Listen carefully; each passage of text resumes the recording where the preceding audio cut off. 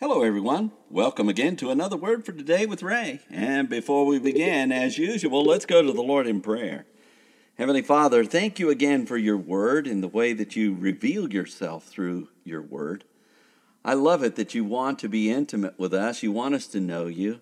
And I pray today that you will teach us about you and your Son, Jesus, and that you will teach us your ways and the ways that you want us to be in this world. We love you, Lord, and we thank you for your Word. It's in Jesus' name we pray. Amen. The title to today's lesson is Not Weary in Well-Doing, and it's taken from Galatians chapter 6 and verse 9. In chapter 6 of Galatians, Paul the Apostle has told the church members to restore one another when they are taken in a fault. He has encouraged them to bear one another's burdens, and by doing so, they would fulfill the law of Christ. They were to think of themselves as nothing and be busy about their own work and worry less about what others do. In addition, they were to minister to their teachers in the Word. And remember, the law of reciprocity is real, and therefore they should sow to the Spirit, not to the flesh. In verse 9 of Galatians chapter 6, Paul continues his exhortations to them as he shares about their work. He wrote, "And let us not be weary in well-doing, for in due season we shall reap if we faint not." After all the directions Paul has given for behavior, people might tend to get wearied from their work. He begins this verse with, "And let us not be weary in well-doing."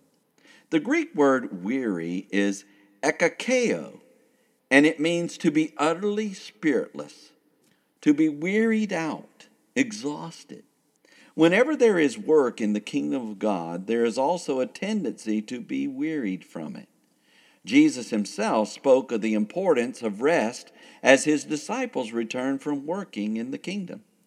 In the Gospel of Mark, in chapter 6 and verses 30 through 32, we read, "And the apostles gathered themselves together unto Jesus, and told him all things, both what they had done and what they had taught. And he said unto them, Come apart into a desert place, and rest a while. For there were many coming and going, and they had no leisure so much as to eat. And they departed into a desert place by ship privately." Often there is so much to do that people do not take the time to simply rest. And this may lead to weariness, tiredness, and even dread of the work that is done.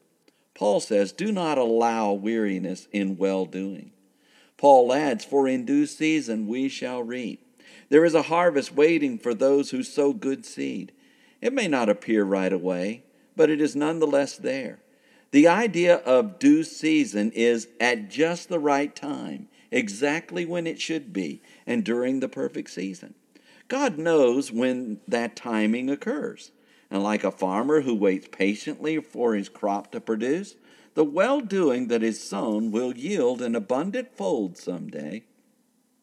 The key to seeing this harvest lies in Paul's last 4 words in this verse, "If we faint not." Since he employed the word "if," we may realize there is the possibility that we might faint, which means quit, relinquish responsibilities, and give up on our well-doing.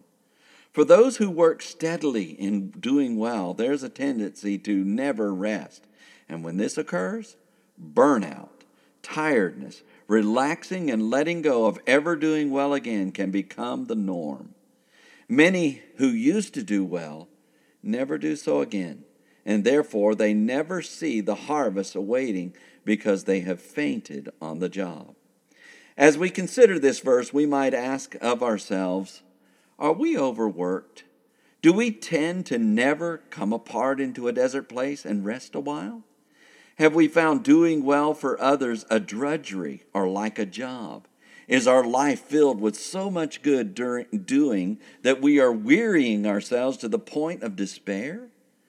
Perhaps our meditation before the Lord today should be to ask Him if it is time for us to take a break, take a rest, and refresh ourselves so we will not faint in doing that which He has called us to do. Next time, Paul will share with us about doing good to others.